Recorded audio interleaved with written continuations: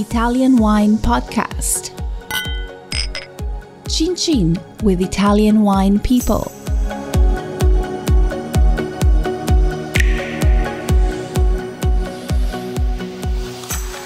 Hello, this is the Italian Wine Podcast. My name is Monty Wood, my guests today are Benedetta and Valeria Bianchini, otherwise known as the Foodie Sisters.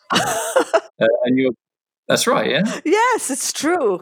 It is. We are the Foodie Sisters. And you're based in Rome. Yes. And okay, so why are you called the Foodie Sisters? Tell us a little bit about that and your family and how you came to work together in Italian food and wine. Well, my sister and I have been working in tourism and hospitality for many, many years.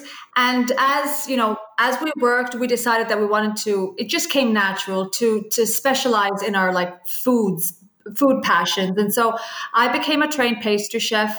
Benedetta became a wine sommelier, olive oil sommelier, and a professional cheese taster. And from there, the next natural step was to open our own company, just focused on food and wine experiences in Italy. And it was supported by our family, by our mom, which she's probably the one who put all the little seeds, in our hearts, because she is such a foodie. She is like the typical mom. She's a typical mom that during breakfast, she asks you, okay, so what do you want for dinner? Yeah, exactly. And so that's how our company, Local Aroma, started. And from there, we started doing in-person food and wine experiences. And the next natural step was okay, but it's wonderful to have all these one-to-one experiences with people, but how would it be amazing to continue this conversation with all the people that are not physically in Italy and in Rome with us? And so that is when we started our YouTube channel about a year and a half ago. And that is how the Foodie Sisters in Italy began. So how does that work? How did you capture your audience? Well, our audience, we've had a lot of people come here during our cooking classes, and this interaction between my sister and I, at the beginning, it was just very much her and me together, doing cooking classes or taking people to tour, because we just wanted to, it was our company at the beginning. So it was a lot about us. And, one of the main philosophies when we created our company was that it's a family. People that take one of our tours, any of our tours or cooking classes, they become part of our family. And we really love to pamper and wow them. And so you create this bond that, however, goes beyond. I mean, once a cooking class and then, emails, and we have a Facebook page. And so people were communicating, friendships were created. So then when we launch our YouTube channel, they sort of started, spreading and then following and then sharing with friends and then sharing with other friends. And so it just got, it got big, and we now have more than 2,000 subscribers, and we're very proud. So you cover, your approach to food and wine recognizes that, each Italian region or area has its own flavors and styles and traditions and so on. Can you give us a 30-second history lesson on Italian history and how that relates to food and diversity? Easy question, right? Easy question. No, so something that I always try to underline. There is this misconception that people come to Rome and they ask you, where can I eat the best pesto, and they're not aware that in a city like Rome, you do not have pesto. You would go to Genova to have it, but here you have the amatriciana, carbonara, grisha, and like this, every single region has its own unique ingredients. Even we had to design a food tour in Florence, and our guide asked us if we wanted to serve lampredotto. I had no idea what lampredotto was. I had never even seen lampredotto, and so and that's the beauty of it. So to teach people that, yes, Italy has been around for many, many centuries. We became a country not that long ago, considering our history. And so the magic of traveling through Italy in its food is that you're going to find dishes that are so completely different, even if you're just a couple of kilometers away. Yeah, this diversity comes through also in the region. And obviously, Italy's regions are very, as you said, particular about their own individual way of cooking. In terms of wine, is that the same that you see? This diversity? Do you get involved in wine when you're talking about food as well? Well, yes, I do talk about wine when food and wine go hand in hand. They're like they are so important. Yes, because then you understand why some wines. Like I lived in Umbria for many years, and one of my favorite reds is Sagrantino di Montefalco. And so when I speak about Sagrantino, then you speak about why a wine like Sagrantino is paired with the typical food of that region, because it's one of the most tannic grapes, and you have to eat it with however dishes that pair well with it. And so then this does, in a way, this goes throughout the entire, various dishes throughout all of Italy. Assolutamente, yes. Okay, so obviously in wine we do a lot of wine tasting. Do you do olive oil tastings?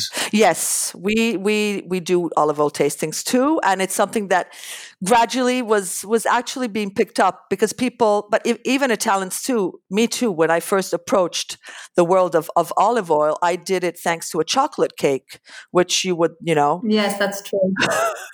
Go on, what's the story on that? Come on, I hear some giggling. So, wine, and you always think of olive oil as just something that you toss on your salad or on your plate, but not seeing that it's so much more complex. And so we went to. I have these friends. He's a master wine sommelier. She's a professional olive oil sommelier. So when you go over to their house, everything is paired to perfection. And so for dessert, she brings out this very plain chocolate cake, which was surprising considering how much she cooks. And then she says, "Wait, don't eat it." And she sprinkled over this olive oil from Sicily. And it was just like if suddenly like this symphony just started, and you're like, what just happened? And the chocolate with this olive oil, it was just mind blowing. And so that's when I decided that I had to look into the olive oil world, which I fell in love with. Yeah, and it's also, when we do our olive oil tastings, because tasting olive oil has this. You have to make these noises, which is very funny. It's even fun to do because people are sort of embarrassed by all these loud vacuum noises that you have to make with your mouth, because you have to spray it sort of inside. And Can you just give us an impersonation now, please? Valeria, please. I'm not a sommelier. I don't want to. I'm sorry. So this is the sound that you have to make when you take a sip of olive oil. You go like this.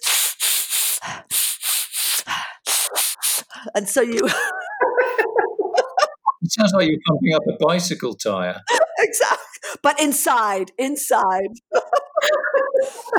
it's so much fun. But that's how you taste the olive oil. And it's just so much fun. And so you have these, when I do these olive oil tastings, and I tell people, you're going to laugh, but this is how you taste it. And then I have them try it without doing it. And they're like, oh my gosh. Yeah, it's fun. Okay, got a question, Valeria, you're a trained pastry chef, is that correct? Yes. I'm the nerdy one. I'm the nerdy one who has fun weighing 3 grams of baking powder. Yeah, never ask her for a recipe. Because my sister makes fun of me, because I love, the reason why I've always loved pastry, because it's an exact science. I'm not one of those people who cook by emotions, like a pinch of this and a dash of that. I'm just like, okay, but how many grams exactly do I need? And so that's why I went to pastry school, and I just have so much fun giving my sister my recipes, because, it's 14 grams of this and 12 grams of eggs. What do you mean 12 grams of eggs? I'm like, yeah, well, the recipe, how do you weigh 12 grams? So it's fun. It's this thing between the two, because she's all about passion. She just throws the ingredients, and so in that we're very different. You slightly obsessive compulsive then with the... I am the one. Yes, I'm that type of person. Yes. You do all the cleaning of after the kitchen? No, she does not. She does not do that. Organization in her head, but in terms of physical reality, no, she's just out of the door and leaving you to clean up, right? No, but I'm just going to tell you this. She weighs the meatballs. It's a family show. And with this, I have said it all. When I make polpette, yes. But that's not pastry, Benny. Let's not get out of topic. Okay. I'm sorry. Okay, go. Okay, so if I am invited to dinner in Rome and I need to bring a pastry, or dessert wine, is there any particular combinations that you recommend? Benny has a theory as a sommelier, and she has a theory. Benny? No, my theory is that when people invite you for dinner, usually they have everything set. So the wine is paired with, especially the people that, that I hang out with, everything is paired together. So if you bring a bottle, you can bring a bottle, but it will be, saved for some other time. You will not open it at the dinner table. So, bring something else or bring a bottle of grappa. Grappa, yeah, that will knock people out though, I guess. That will knock people out, yes. So, in terms of activities, obviously, you've got a business which is really about educating people. What other activities do you offer to those people that come to visit you in Rome? Well, before obviously all this pandemic, everything that we focused on were in-person experiences. So, starting from our cooking classes and our food tours, wine tastings, or very private events like a very special picnics or everything related to food and wine is we can do, and we've done everything. And then not with the pandemic, but a project that we've had for several years. But it's just mainly the two of us who run this company, so there's so much that we can do in 24 hours. We've always had this side project. During a cooking class, 60%, 70% of the experience is the cooking class itself. So, you can't get too much into detail talking about ingredients and techniques and this and the other. So something that we've always wanted to do was to have an online cooking school. And so we had everything set out. We had everything organized in our heads. And, the positive side of being stuck in your home for 2-3 months is that we were able to put up this online cooking school that we've put so much thought and time in it because that's all we had. And so it turned out probably to be a lot better than it would have ever been had we, designed it in the middle of our food tours and other organizations. So, for these the online cooking school, it's not just audio. Would be getting video as well as audio, seeing exactly what you're doing in the kitchen? Well, yeah. How we designed it's sort of like Netflix. So you go on demand and you choose what you want to make. So, for example, our pasta, our complete guide on pasta, you have the written instructions, and then you have a set of very simple with no sound videos that actually show you exactly what you have to do. So you're making orecchiette. There you actually get to see like really how to make orecchiette or cavatelli. Like it's just videos, a set of instructions, videos, set of instructions, videos with no talking because sometimes people just don't like to listen to people talk. And so it's all without sound. So you can loop it until you practice and practice until you get it right. Yeah. So it's just like step by step. And again, in our online cooking school called Italian Home Cooking Made Simple, because it's not a professional school. What we try to teach and share is traditional Italian home cooking. And so what we do is there is a lot of storytelling also, just like we do with our in-person experiences. We tell you why certain types of gnocchi, like bread gnocchi, are made in certain parts of Italy, or why do they use these ingredients? Why do you have hard wheat flour? Why is hard wheat flour pasta traditional to the southern part of Italy? What are orecchiette? How to, just a little bit of storytelling so that it adds value to the recipes and the dishes that people are preparing. So, just talking about orecchiette, how long would it take you to explain that? Just give us a couple of lines, how you would start off. Today I'm going to show you how to make or describe how to make orecchiette. Do you start off with the ingredients and then the way it's done and the cooking time? And yeah, there's a beautiful picture of all the ingredients set out on the table. And then, there is the link that takes you to how you prepare the basic dough. So you have, semola in acqua, and then how you knead it and how much you have to leave it to rest. And then my hands show you how to roll it and then how to cut it. Like you get to see it. They're all like 15 seconds videos. And then I show you, you take the knife, you place it here, you roll it and you pull it. It's just a very short video that shows you exactly the movement that you have to make with the knife, like the angle that you have to put the knife so that the orecchiette turns out well. It's so simple, but it's so intimidating. I mean, people are intimidated about making pasta because it seems so complex, but actually it's, once you get a hand of it, it's so much fun. I mean, do you get good? I mean, can people give you feedback, and do they give you feedback, and do they give you good feedback? And what is a sort of typical they contact you, say, "Oh, thank you so much. I've been trying to make X dish for 15 years, and now finally I've cracked it." Which are the dishes that people find really difficult that you unlock the door for? Well, strangely enough, people are fascinated by, and it's simple as it may seem, like ravioli. Ravioli, which seems as, something so complicated, or even fettuccine, which is relatively simple. But we have friends from the US or even from Australia that are like, I've been trying to get the dough right. I did not know that you had to put the dough to rest for at least an hour before you used it. And then we explain why you have to leave it. So that too, like, oh, finally I got the dough right. So my pasta is turning out well. You were saying about ravioli. Ravioli, you could have just like problems, like the sheet of pasta dries out immediately. And so the two pieces, the two sheets won't stick together when you sit. And so, we also let them know, and we also explain, what are the little tips that you could do in case that happens. You just put a little bit of water around, or you have to cover, you have to do it quickly, do one sheet at a time. So we give all that information. And in each lesson, because about each of our courses, which are actually called complete guides, have approximately 50 to 60 different lessons. And on each page there at the bottom, there is a comments section so that they have questions, or they ask each other things like, what kind of pasta? I live in the US. What kind of pasta or what kind of flour? Because, in Italy, we don't have all-purpose flour. In other countries, they have different names, different blends. And so it's a place where people can ask questions. And also one of the things about one of the values of our cooking school, other than being completely done by 100% Italians like we are, is that all the textbooks and all the recipe books that we have used for the pasta, for the gnocchi, now we're going to be adding other ones,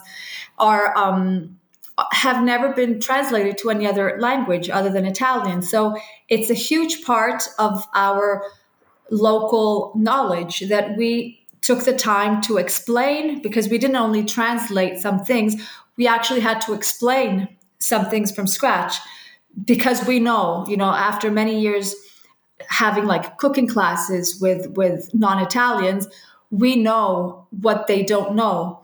And so we try to fill in the gaps so that people have a full understanding, just like cooking pasta. You know how many times we've been asked, do you boil the water? Do you rinse the pasta before? Or do you rinse the pasta after it's cooked?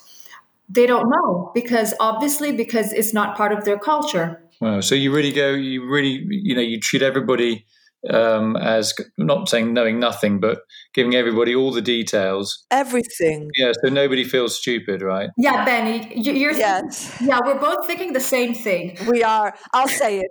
Okay, you say it. So you have to know that as our mom is an amazing cook. Our dad, he has problem. Like, he calls my mom's like, okay, how do you boil an egg? He's wonderful. He eats, and he's, but he doesn't. So every time we finish the lesson, we're like, okay, would dad understand how to make this? It's like the lowest common denominator. It's like, okay, yes. Okay, fine. So it's been approved. He obviously doesn't know. He doesn't know that. He's got to see. But yeah. And so it's very basic and done easily for anybody to understand. Yeah, we need more of that in wine, because still wine is such a bamboozling topic for many, many people. And yes, some wine speak is just undecipherable, even by wine experts. So we sometimes overspeak people. Well, you need more people like me. You know why? Because I'm not. My sister hates me for this, but at any time that our wine sommeliers get together and they have all this conversation. And so I tell them, you guys should speak with like normal people language, because I don't understand what a wine. It's edgy. You're like, what does edgy mean? Or it's tart.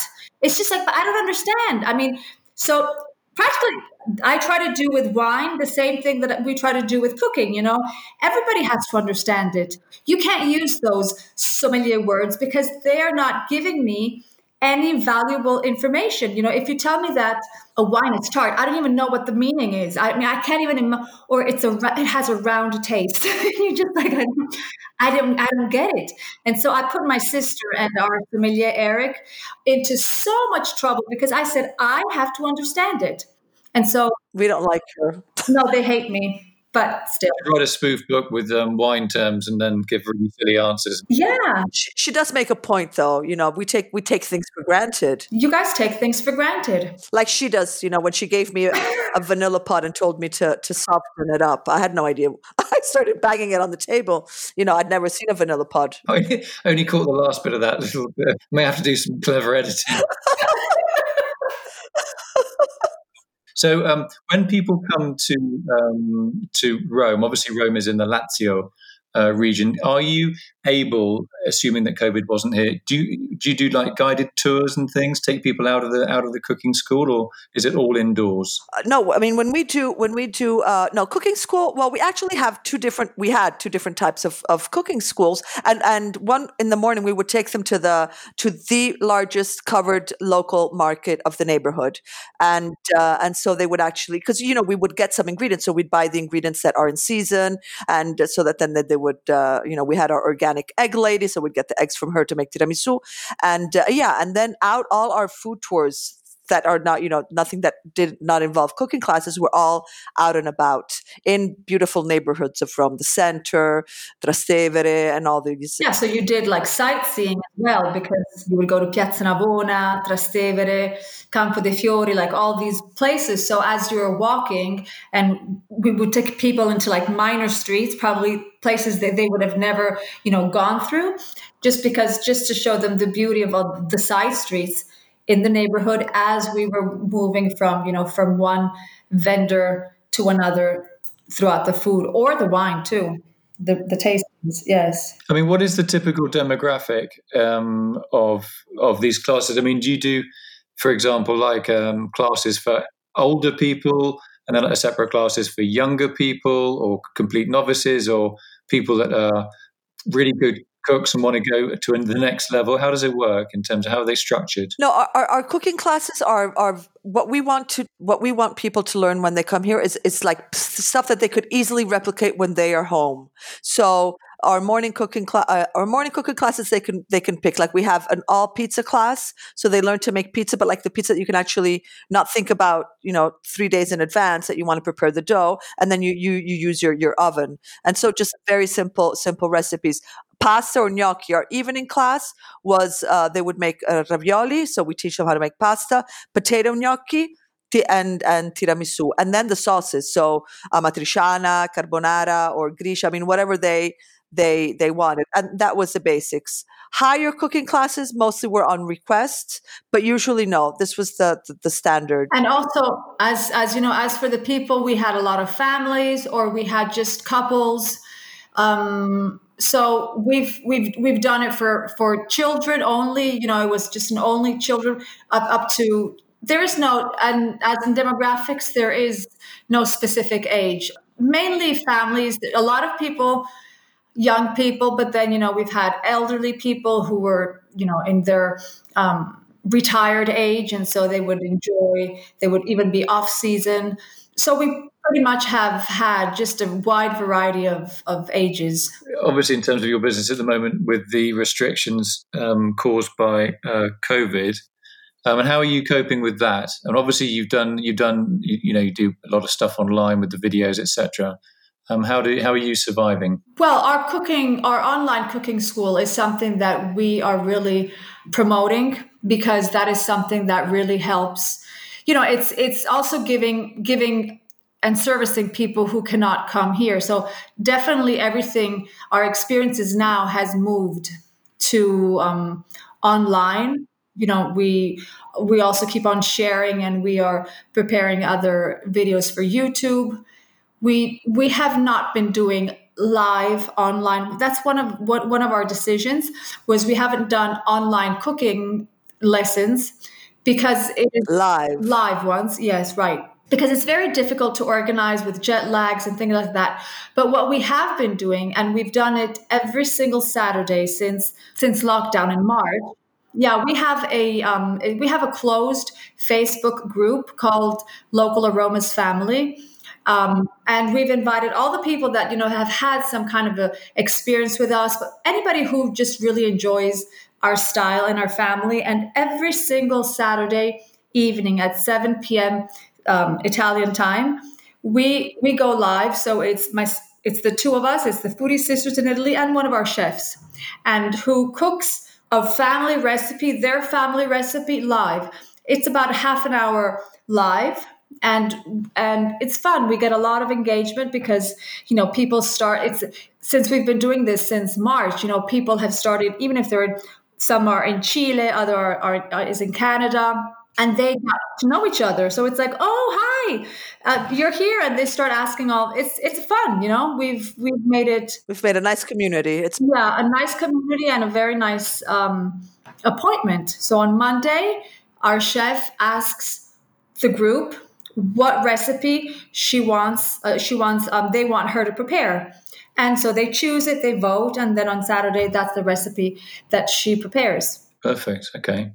So listen, if we can make it work later this year, could you try to walk me through an online cooking lesson? That would be wonderful. Yeah. What would you may not have to tell me now, but if you got anything in your head, what would you propose we could cook? Well, Benny's favorite Roman pasta is pasta alla gricia. Okay, what's that? Yeah. It's probably one of the least famous Roman pastas, and it's probably the easiest one to make, which basically is guanciale, which is the pork jowl, and pecorino. And pepper, and that's it. So it's like a carbonara with no egg, or a cacio e pepe with guanciale, or matriciale without tomato. Yeah. Well, my little boy, he'd love that. He loves cashew pepper and all that sort of stuff. So, right, we can maybe get him if this COVID thing goes away. And Yes, absolutely. We can make pasta from scratch, and then we dress it with cacio pepe and guanciale, and you get the grisha, which is delicious.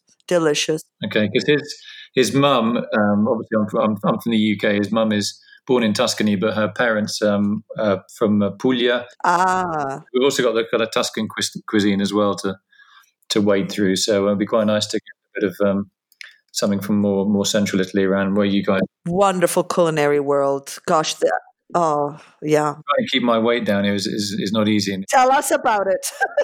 One final question. How come you speak such good English? Well, because so our dad, he used to work for Alitalia. He was the manager of Alitalia, and so when we were I was just 3 years old, and my sister was just a couple of months old because she's the youngest. Yes. Well, Benny, people notice it. Yeah.